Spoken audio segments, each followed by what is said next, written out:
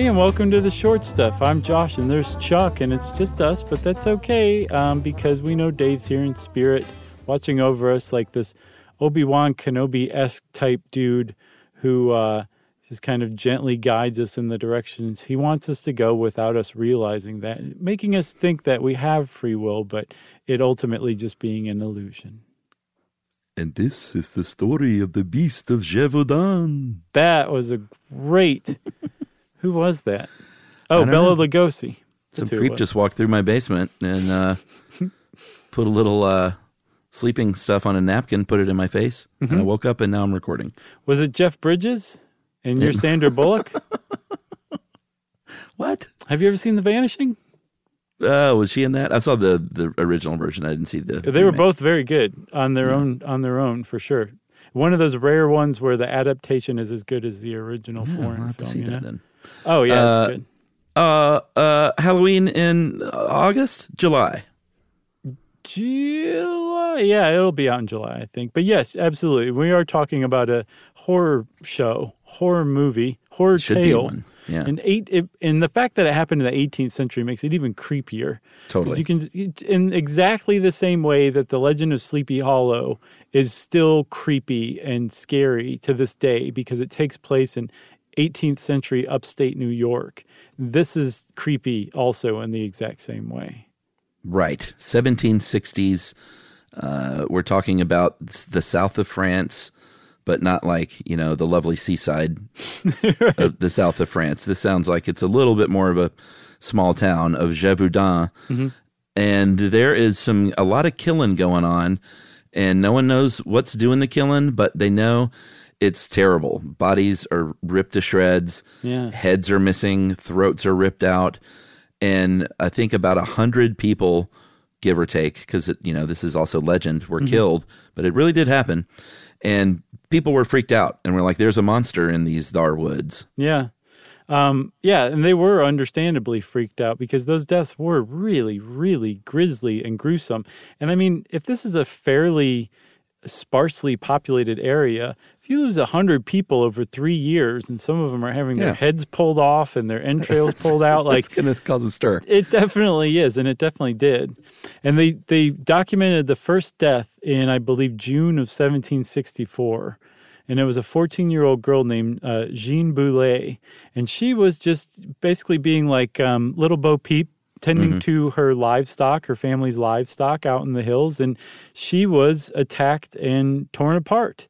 And she was the first fatality, but apparently she was the second victim. And just a little before that, another young sheep herder was tending to their flock and was attacked, but their sheep banded together and chased off this beast of Gevaudan and saved their life. That's right. And so more attacks are following. Dozens of people are dying.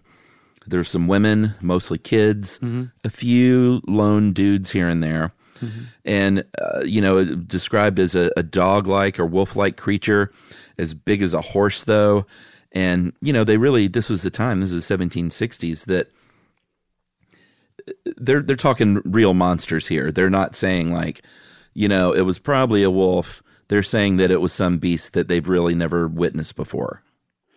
Yeah, I mean, there was a pretty decent amount of superstition among the people who live there, I would guess, too. But then also, again, the fact that people are being torn to shreds and it's so happening so frequently, and their children are being killed, too. Like, you can kind of understand how they would attribute this to a monster pretty much out of the gate.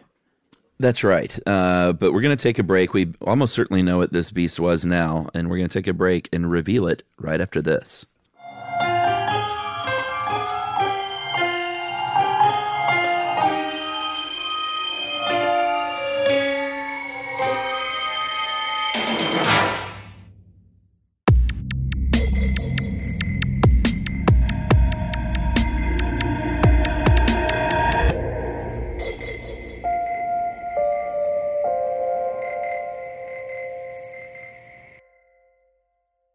So, Chuck, one of the things I saw about this was that this is considered one of the first international media stories. Yeah. That it was reported on by the Avignon newspaper, and those reports made their way to the Paris newspapers, and then from there they spread to the rest of the world, and that it was being written about and covered all over the world, from Europe over all the way to Boston, from what I saw, and that this was really the first time, and that part of that media attention and media frenzy really kind of helped pump this story up into really huge proportions for a little while. Yeah, so there's a book written by a man named J.M. Smith, historian, and it's called, and this one really annoys me because it's such a great title, did not need this colon. Mm-hmm. It should just be called Monsters of the Gevaudan, full stop. Sure. But it's called Monsters of the Gevaudan, the making of a beast. I don't know why that colon annoys me more than others. It's better. It's a better follow-up subtitle than, let's have a sandwich or something. Well, at least it's pertinent to the main title. You were always seconds away from saying, let's have a sandwich. Can we be honest? I'm a walking colon leading to that. You and Joey Tribbiani. Oh, did he like sandwiches? That was always the favorite joke. On Friends, what's his favorite food? Sandwiches. Oh, okay. So yeah, these days, basically everyone agrees that it was a wolf. Back then, apparently, this author argues there were certain social factors at play where France was not in the best way as a country, as a nation, after the war that they had. Which war was that? 7 Years' War? Yeah, the 7 Years' War that they had fought, and they sort of rallied around this story and came together a little bit. Yeah. And this monster, but it was a wolf.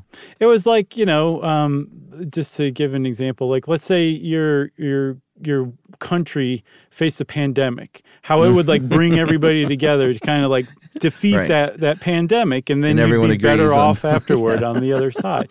This is exactly what happened with the Beast of Gevaudan. It brought France together. And it really brought a lot of France together, in that like King Louis XV got involved, started sending troops. There was a 2,700 livres tournois, which is a type of currency, French currency, bounty. And I did the calculations. That's 12 kilograms of silver. That's a lot of silver reward. I saw somewhere else that it was basically like a year's wages for the average person in France at the time. So it was a substantial reward. And there were a lot of people looking for this wolf or this monster, like Jaws. This beast. It was very much like Jaws. But the fact that they couldn't find it, and they actually did find one wolf and kill it and stuff it and send it off to Versailles, and the killing still continued, it made this problem take on those really kind of supernatural proportions even more. So are you saying that the one they killed in June of 1767 was not, in fact, the wolf? No, this was a different wolf that was killed before June 1767. I think everybody believes that in June of 1767, Jean Chastel did kill whatever. If it wasn't the one, it was the last of the ones that had been doing this. Well, this is just like Jaws then, because in Jaws, they had the red herring shark that they killed. Yeah. And they wanted to cut it open, and the mayor said, I'm not going to let you cut that thing open in front of everyone and let that child spill out of its guts. Yeah. And Richard Dreyfuss said that there's no way that's the shark, because the shark we're looking for has teeth the size of a shot glass. It's one of my favorite lines. It is a great line. But they sneak in and cut it open in the middle of the night, and it's not the shark, and this was not the wolf. I wonder, though, like how much Spielberg kind of took from this true life story to add to Jaws, because now that you're pointing it out, there's a lot of similarities between the two. Like there were novel. There were human remains. Oh yeah, it was Richard Peter Belcher. Benchley? Yeah, Richard Belzer. Yeah. What is going on? I don't know. But they did find human remains in these wolves that were killed. So it really supports this idea that it was a group of wolves that were killing people, and that even at the time, even in this place, this little area was overrun by wolves. There was a huge wolf problem, and that's really what was the basis of all of these attacks. Right. They did not find the Louisiana license plate, Sportsman's Paradise. Right. And that will be my last Jaws reference. That's a trivia question right there. Just waiting. True Jaws fans would be like, oh, yeah. Yeah.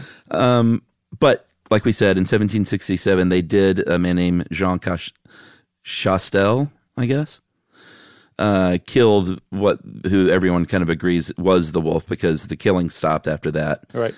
And, there was still debate on whether or not it could have been something else. I think wolf experts say, you know what, back then, wolves would attack people much more than they do now. In the heat of the moment with adrenaline going on, wolves can be really puffy at certain times of the year with their coat. They have really big bones and long limbs. People could easily exaggerate the size of this thing as maybe the size of a horse. Yeah, because, over the years, there were a lot of things that were attributed to this. There was a hyenodon, which was a prehistoric giant hyena jackal type dog that would have just torn you to shreds. Probably not Very cool. that. Dire wolf, same situation, that was long extinct. There was the idea that it was actually human, a serial killer, who was actually on the prowl, but probably not it, because they were just so prolific. If that was the case, that a human probably could not have carried out all these killings.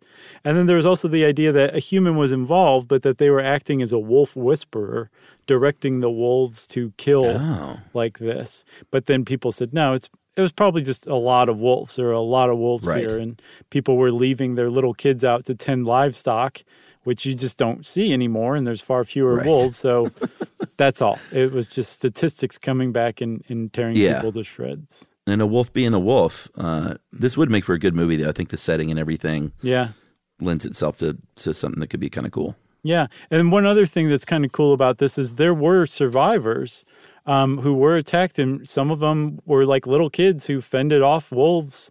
One girl did. She had a bayonet attached to a staff and used it to stab the wolf and or the beast of Gevaudan. And some lived to tell the tale, which is pretty cool. Wow. Yeah, definitely. Movie. Let's do it. Movie material, Chuck. You got anything else? No. Okay. Well, then we'll see you later, everybody. Okay? All right. Stuff You Should Know is a production of iHeartRadio. For more podcasts from iHeartRadio, visit the iHeartRadio app, Apple Podcasts, or wherever you listen to your favorite shows.